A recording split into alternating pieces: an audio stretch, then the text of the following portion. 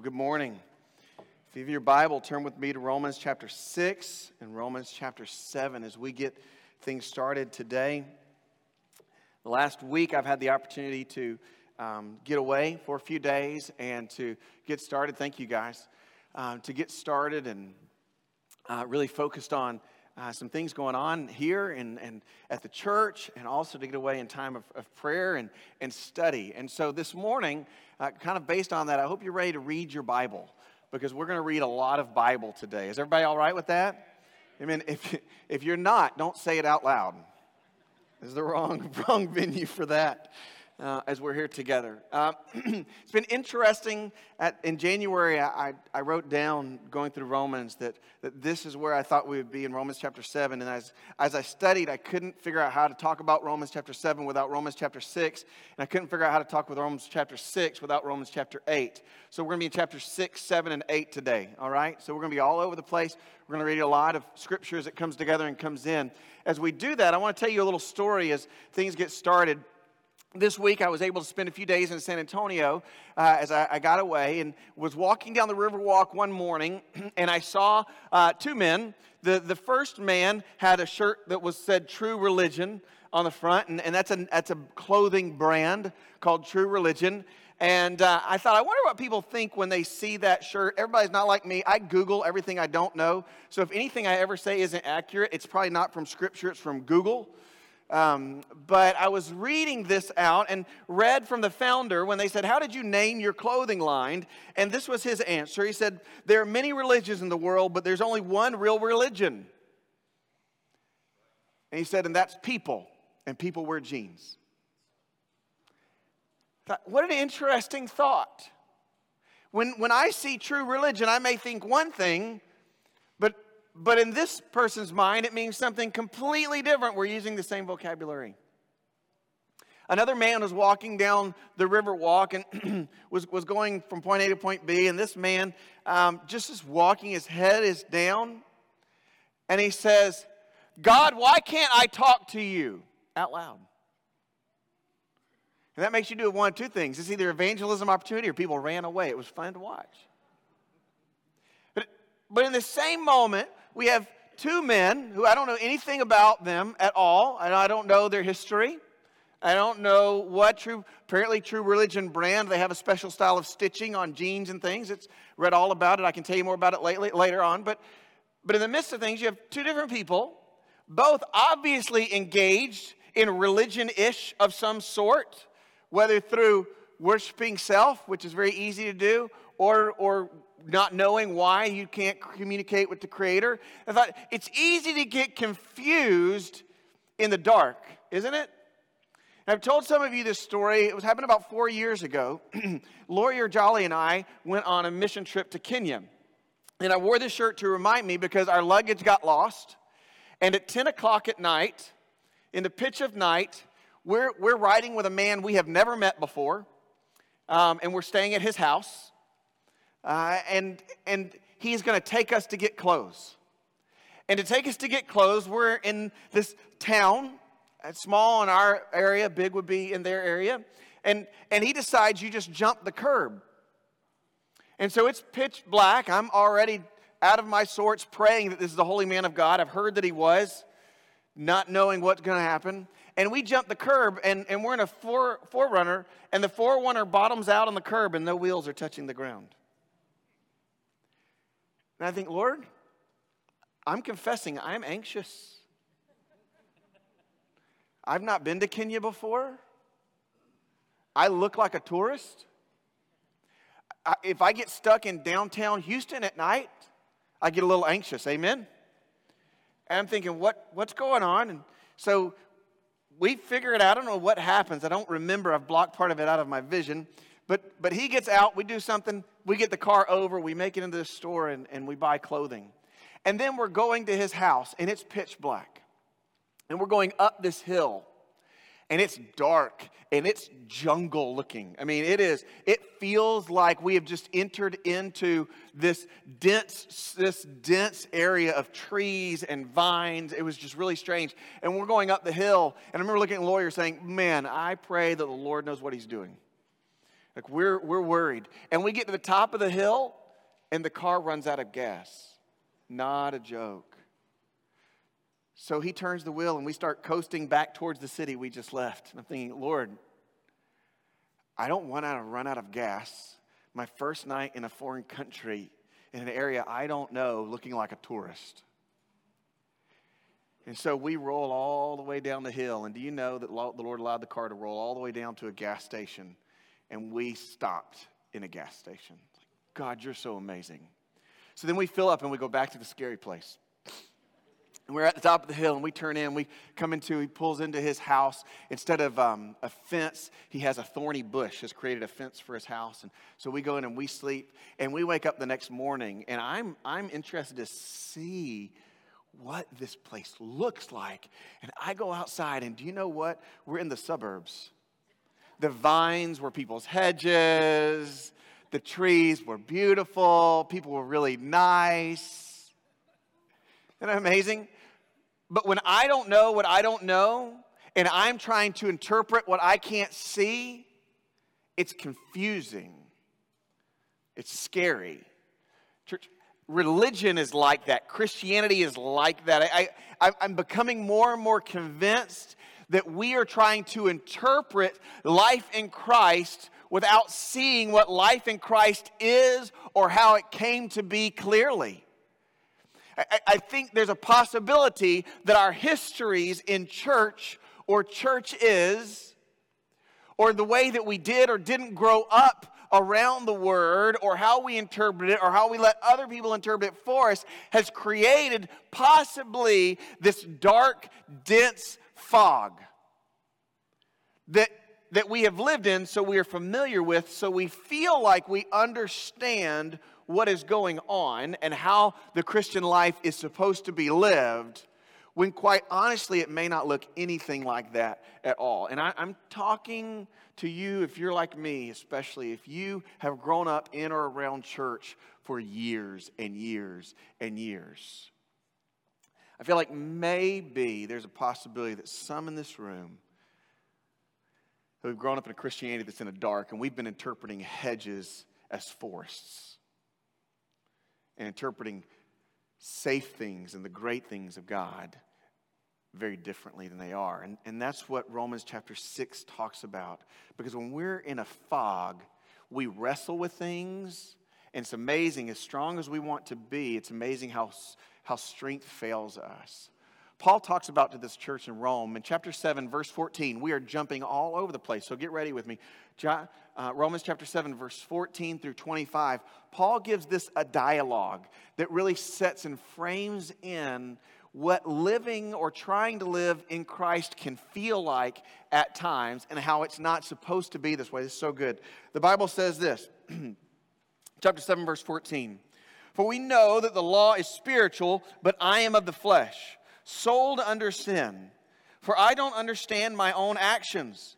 I do not do what I want, but the very thing that I hate. Now, if I do what I do not want, I agree with the law that it's good. So now it's no longer I who do it, but sin who dwells in me. For I know that nothing good dwells in me, that is, in my flesh. For I have the desire to do what's right, but not the ability to carry it out. For I do not do the good that I want, but the evil that I do not want is what I keep on doing. Now, if I do what I do not want, it is no longer I who do it, but sin that dwells in me. Verse 21, so I find it to be a law that when I want to do right, evil lies close at hand. For I delight in the law of God in my inner being, but I see in my members another law, waging war against the law of my mind, making me captive to a law of sin that dwells in my members. Wretched man that I am, who will deliver me from this body of death? Thanks be to God through Christ Jesus our Lord. So then I myself serve the law of God with my mind, but with my flesh I serve the law of sin. That sounds like a dark place. Have you ever been there? Have you ever been at a point where you wanted to do what was right? You wanted to follow the love and the joy and the power and the strength of God. But it almost seemed like in that moment that the wooing of sin was so strong that you found yourself doing the opposite of what you wanted to do. Have you ever had an addiction? It can be one that was very public, or it can be one that's very private. An addiction is just something that has dominion over you with which you can't imagine yourself doing without in that moment, or you feel like you are a slave to it, right? Have you ever had that? Have you ever had a habit that you just couldn't overcome? You wanted to overcome it. You wanted to break it. But it just felt like every time you were doing well, something happened and you fell back in. If you've never had that happen in your life, I would tell you to think back on your life a little bit more. If you think, Pastor, I feel like that's my life a lot, you're not alone. You see, there's a war that's been waged on us. And this war is one that we joyfully stepped into. This is one we all joyfully welcomed ourselves into. And it's this battle, this idea of how sin wages war in our life. And in fact, Scripture shows us that we become this slave to sin with these struggles. And we will try and try and try to do things to overcome it, to do something to overcome it, and yet we keep falling back in. And we have to ask ourselves, is this the life that Christ died for me to have? Is this the life where Christ reigns, where I can say, thanks be to God through Christ Jesus, my Lord? Is this what it's going to be like from now on for the rest of my days? I don't believe the answer to that is yes. You see, I've grown up in church. I know the word justified, sanctified, and glorified. I can even say it with a preacher tone if need be on demand. Right? And I love sanctifying because it's the process of purifying me. But I feel like there's a possibility that you and I have bought into a misunderstanding of what God has prepared for us and given us in Christ Jesus, in thinking that the process of sanctification is one part of a long cycle. And over time, that really dirty grime that we struggle with will come off. I don't know that scripturally that's what God says about sanctification. In fact, I think God has planned much, much more for us, but we've gotten so used to living in the dark that a life that is 65% pure and 35% sin feels like we're winning. See, there's only one path out of that thinking. There's only one way out of it. If Jesus Christ said, "Be holy, for I am holy," is that just him being funny? Or does he mean for us to be holy? Would Christ call us to something that he wouldn't be sufficient to allow us to be? That doesn't sound like our Lord. Yet why then, God, do I struggle with sin? Now this is important. Today we're going to be talking about sin reigning in your life, and that is different than stumbling over a sin and repenting and getting back up. All right? In Galatians, Paul talks a lot about when a brother's in trespass and he repents, restore him with gentleness, right? We put him back in. The sin that's talked about in Romans is sin reigning, ruling in our life. And that's the sin we need to talk about, because that type of idea that there is a sin that reigns in your life, that will always have control over you no matter what, is not true religion. Who will rescue me from this body of death? Thanks be to God through Jesus Christ our Lord. See, the only way out is Jesus. But if you and I are going to know how Jesus leads us out of a life of sin reigning in us, then we have to understand two concepts that Jesus gives with us, right? And I'll write them like this. The first is sin. And that's where we stand. The second is the law. And the last one is a holy God. And we'll look at that as the Bible talks about Jesus. It's it's these three parts of our story that you and I have to understand. Oh, we're playing the game of life like we're set up to lose. As if it's a piece of our normal, so to speak, failure life, hoping we win every now and then. God hasn't called us to be a section of our life. He's called us to understand it so that we can have life in Him forever and overcome sin with Him, through Him, so that we can taste freedom. Don't you believe that freedom is attractive? Do you believe that? Do you believe that life is attractive? Do you believe that holiness, victory is attractive? I'm telling you, that's what heaven's going to feel like. And so you and I, Christ has laid it before us.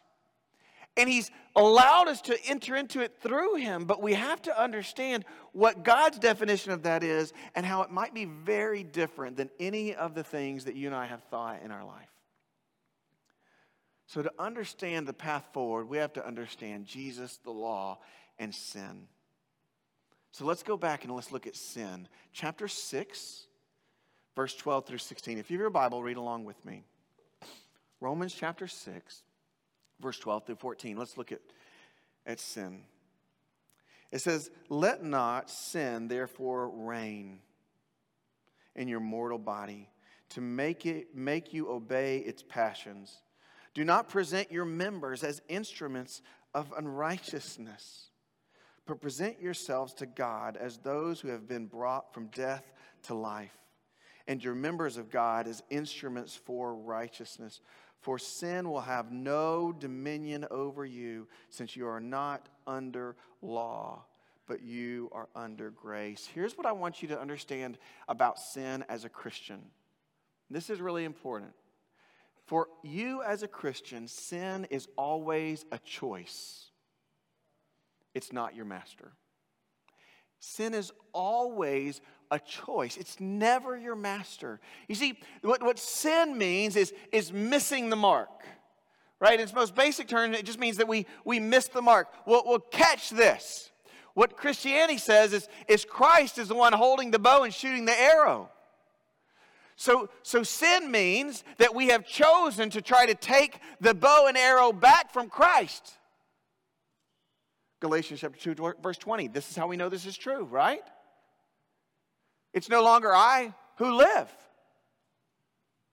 This life I live by faith in the one who gave Himself for me. Jesus Christ, for a Christian, is living in you.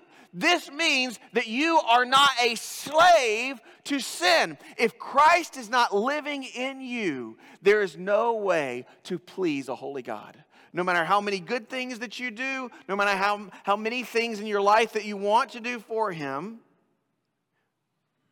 you can't. Your body is an instrument of unrighteousness. Your body is an instrument of that true religion, that self-serving religion that was proclaimed. That says, I'm going to try this, I'm going to do this. Note to self, as long as you are doing what is right in your own eyes, you cannot be an instrument for the hands of the Almighty God. You will always be an instrument for unrighteousness. In fact, the Pharisees, who claimed to be religious, who claimed to do good things, Jesus said they made people twice as much a son of hell as they were. Because when we do what is man worship and we attach it to God's name, we deceive people into thinking that that is religion. Church, that is not. Jesus says that is a path to hell and to death. And where unrighteousness ends, if you and I serve unrighteousness, if you don't have Christ living in you, there is no other direction that you will go on other than death. Christian, if you and I choose sin, it will lead where instruments of sin leads. It leads to death. In Jesus Christ, you may have life. But as His child, in His discipline, When you and I choose sin, it feels like death when we're finished, doesn't it? In fact, it may feel like death before we're finished with it. But I want you to understand, as strong as the draw and the wooing of sin is, it is not compulsory. You see, because when Jesus Christ died for your sins, he was perfect. So for a Christian, sin is not compulsory. There's no reason for you to think in 30 seconds, in 10 minutes, tomorrow, I have to sin because I'm human. No, you have Christ living in you.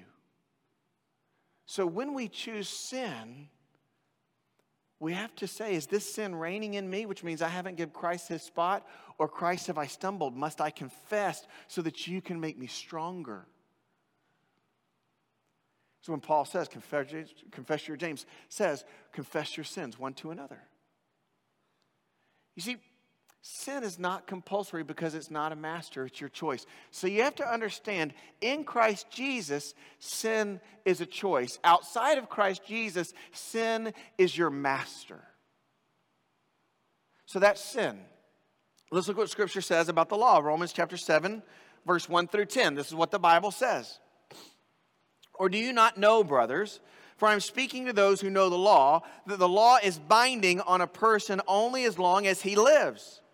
For if a married woman is bound by the law to her husband while he lives, but if her husband dies, she's released from the law of marriage. Accordingly, she will be called an adulteress if she lives with another man while her husband is alive.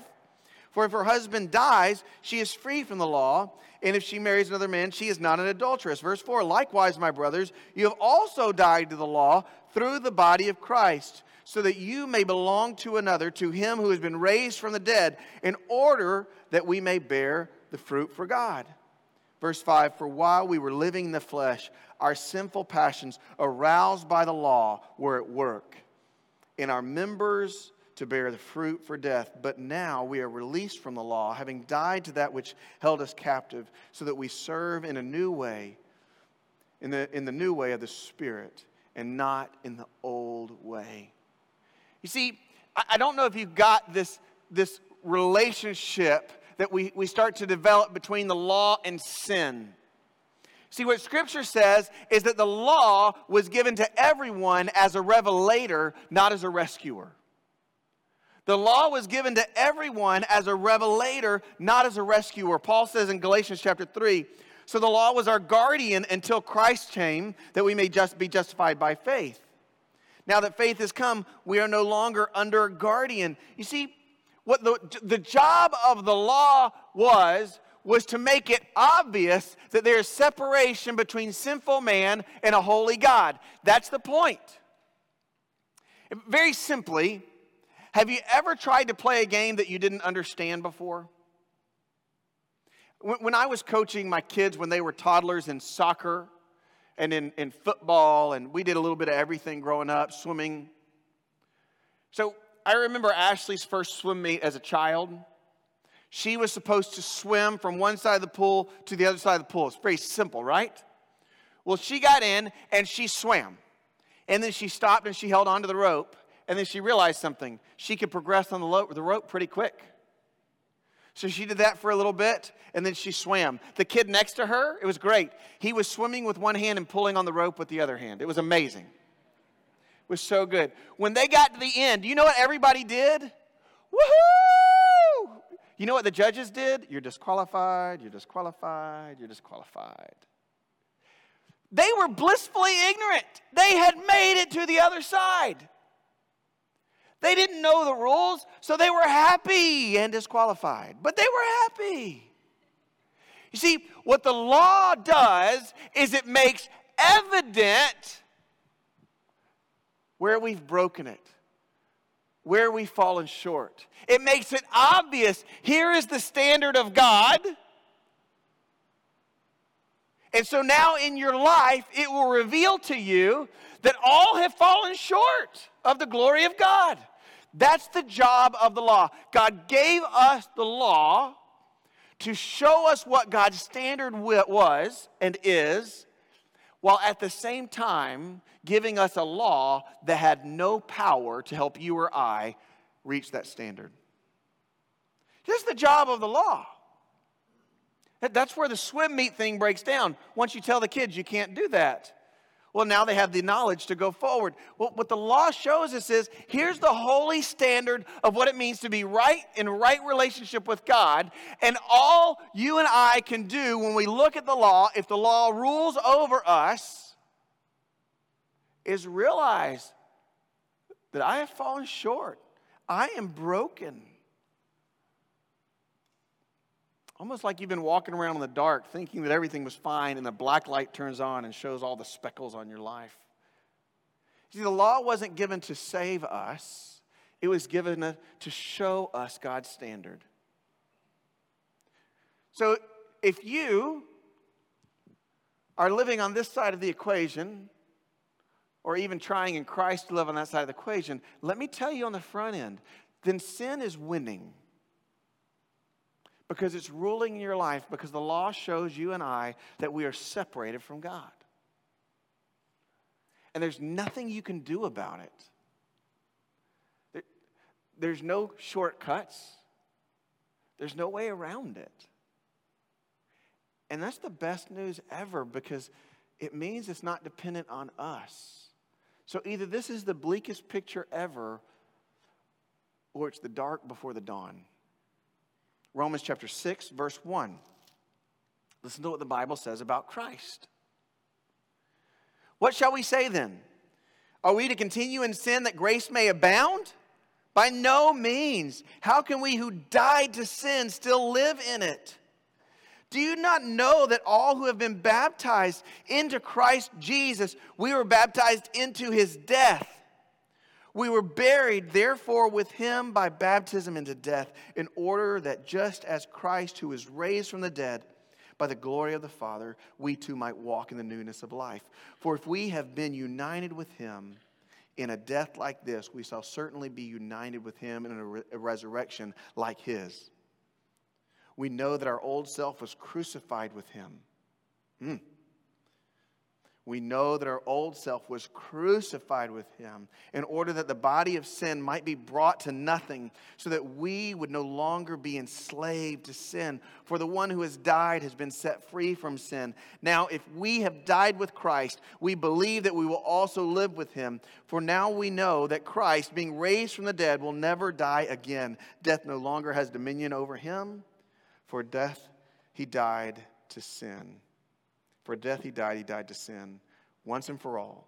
But the life he lives to God. So you and I must consider ourselves dead to sin and alive in God in Christ Jesus. You see, Christ is not simply God in the flesh. I don't know if there's enough words to describe it. He is God in the flesh. But he is the conquering king, not just an example for how you and I should live life. See, I think this is confusing, because this is what Romans chapter 6 says. It says that Jesus perfectly fulfilled the law and therefore overcame sin and was able to be reunited through death to life with the holy God forever. You see, this is what Christ has done. And you and I need to understand that Christ alone was able to fulfill the law. He was the only one that was able to see God's standard because he was God in the flesh and perfectly live to satisfy it. And therefore have a right relationship with God. And the Bible says this. If we know that Jesus Christ is the conqueror, if we know that law is the standard that shows distance, and we know that sin is the pool that we dwell in, and the law makes it evident that we belong here, then we have to understand either there is a relationship between Jesus Christ and sinful man, or Jesus Christ was simply an example and another way of God revealing the law, saying he did it, none of you can, you all deserve to go to hell. The Scripture would say that the second option is not real. But I believe that many in this room are living like Jesus Christ is simply the ultimate example for how to live life, instead of yielding to Him as the conquering King who through His death swoops you up in His name, and He overcomes sin and the law for you. You see, we have to know that when we realize, when we lean into that, we start to live. You see, Scripture shows us that there's a relationship. That this matters in our life because sin is at work in your life through the law. What the law did is it showed you God's standard. And here's how sin works in your life. Sin, Scripture tells us, sees an opportunity, chapter 7. It sees an opportunity, gets enticed, verse 11, by the commandment. And it says, oh, I bet I can do that. I bet I can be holy and faithful to the one true God of my own. I bet I can honor my father and mother out of my own strength. I bet that I can fulfill not just the 10 Commandments, but the whole law. Here's how we do it. Or maybe sin works like it does in the Garden of Eden when the first law was given. The first law in Scripture said, don't eat the tree in the garden in the middle. The knowledge you eat of anything else you want. Just that one don't. The first law. What happens with Adam and Eve? As soon as they hear that, Eve says, man, that looks like good fruit. Well, I bet so. The serpent says, take a bite, it won't hurt you. She takes a bite. She gives it to her husband. He's glad to take a bite with her. You see, when sin sees the standard of God, it rules, it draws you towards rebellion that says, I can do this my way. I can satisfy this commandment. I can interpret God's word. I can do this. I can show you, God, there's a different angle at this one, and you and I will be good, and I can do it my way. You see, that's sin reigning. Sin is stoking you. And guess what happens? When you taste that fruit, when you embrace that sin, that taste of death, you know what sin does? It says, you are worthless trash. How many times have you opened God's word and found no power there? You are rightly judged. You should doubt your salvation. You should doubt your heart. In fact, you should doubt your desire or even God's desire for you to be in His holy presence. Don't even try. Your past is too full. Your ledger is too red. So you stay away from that holy God because He is going to destroy you. You see, this is what sin does. It woos you into believing that you can satisfy a holy God out of your fallen sinful strength. And then it condemns you for trying. And outside of Jesus Christ, this is the world that you have and there's nothing else. Inside of Jesus Christ, this is a choice. This is a choice that you can choose to drop down and hold tightly to your Jesus. Hold tightly to your Lord. Because He's already overcome it. See, the Bible says that Jesus fulfilled the law. This is the relationship. This is how it works. We have no way out, but Jesus fulfilled the law. In Matthew chapter 5, it says, don't think I've come to abolish the law or the prophets. I've come to fulfill them. For truly I say to you, until heaven and earth passes away, not an iota, not a dot will pass from the law until all is accomplished. You see, what Christ has done is He didn't say the law was worthless. Why would He say the standard of God is worthless? Doesn't make sense. He says the standard of God is perfect and I fulfilled it so that you have a way to be through Him, because on your own you can't fulfill the law of God. And no longer does it reign over you. No longer is it your cap, because in Christ Jesus I have fulfilled it and made one way. One way to a victorious life. One way. Not serving the law, but not around the law. but through the law, because Christ perfectly fulfilled it. There was nothing wrong with the law. What was wrong with the law is if you and I see it as a deity that we try to please. That's when sin makes the law evil. But the rule and the word and the law of God is good. And it's great because Christ Jesus, in relationship for us and with us, made the only path forward. Not so that you and I could wrestle with sin every day. The Bible says that your old life in the flesh has been crucified with Christ. It says that your life has been hung on the cross outside the city. To wrestle with sin is you and I in Christ Jesus intentionally walking out the city and playing with a corpse. Christ isn't going to join you there because he's opened the city gates and said, why would you stay there? That's where I freed you. You were dead. Remember, I died on the cross and you died with me? You and I have been given a life of victory. I think somewhere along the way, we believe that this was simply for one day. I'm telling you, it's for today. Romans chapter 8, verse 1. Therefore, there is now no condemnation for those who are in Christ Jesus. It doesn't say for those who are trying to please Christ Jesus. It doesn't say for those who are trying to fulfill the law. It's saying for those that are in Christ Jesus, there's no condemnation. For the law of the Spirit of life has set you free in Christ Jesus from the law of sin and death. For God has done by what the law, weakened by the flesh, could not do. By sending his own Son in the likeness of sinful flesh and sin, he condemned sin in the flesh in order that the righteousness requirement of the law might be fulfilled. Scripture goes on to tell us to live according to the Spirit. You see, Christ provided the only way forward. But it wasn't just for one salvation moment when you were 8 at kids camp.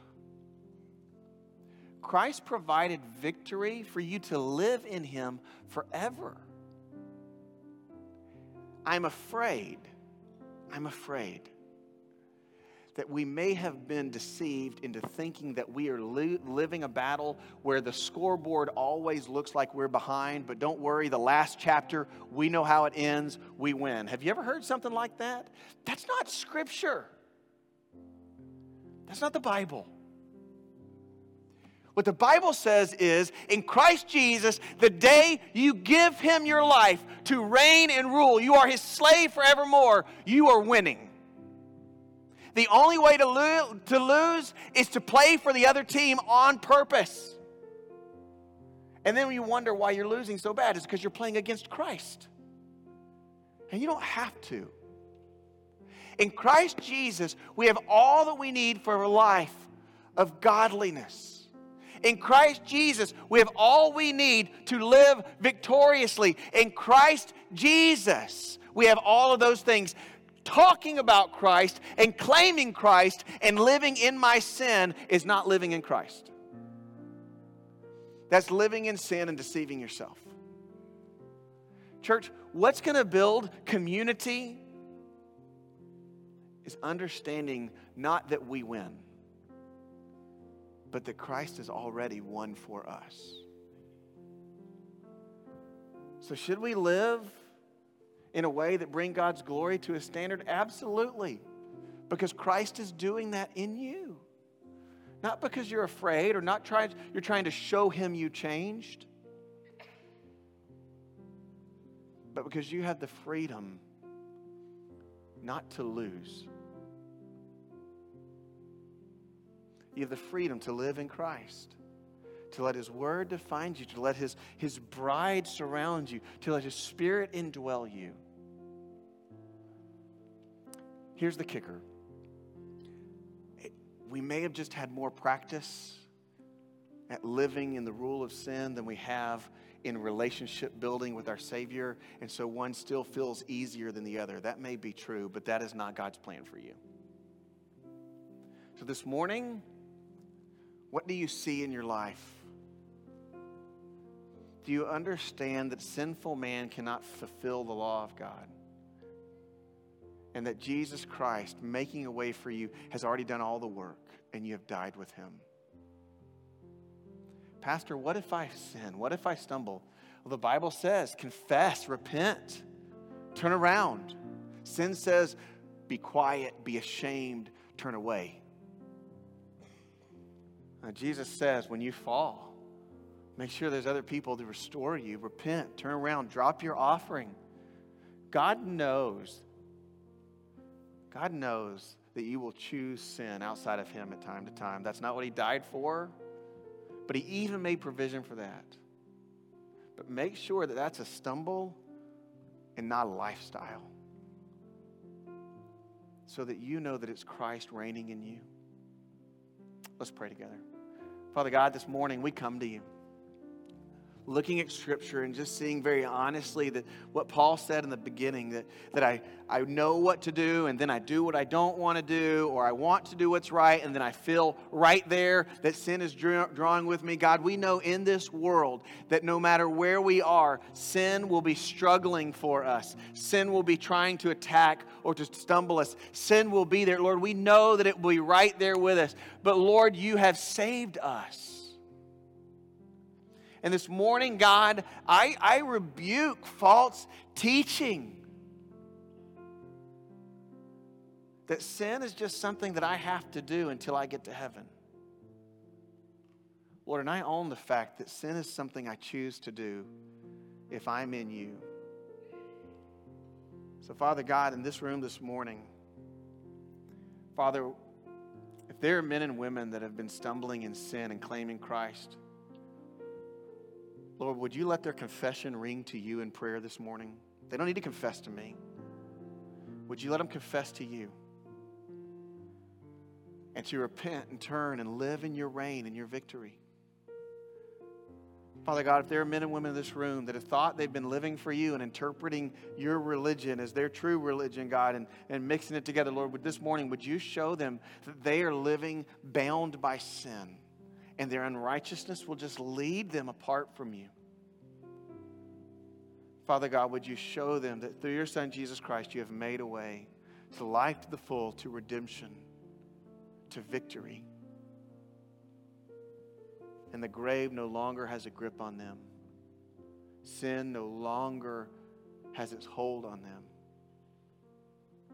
Would you be their freedom? In Jesus' name, amen.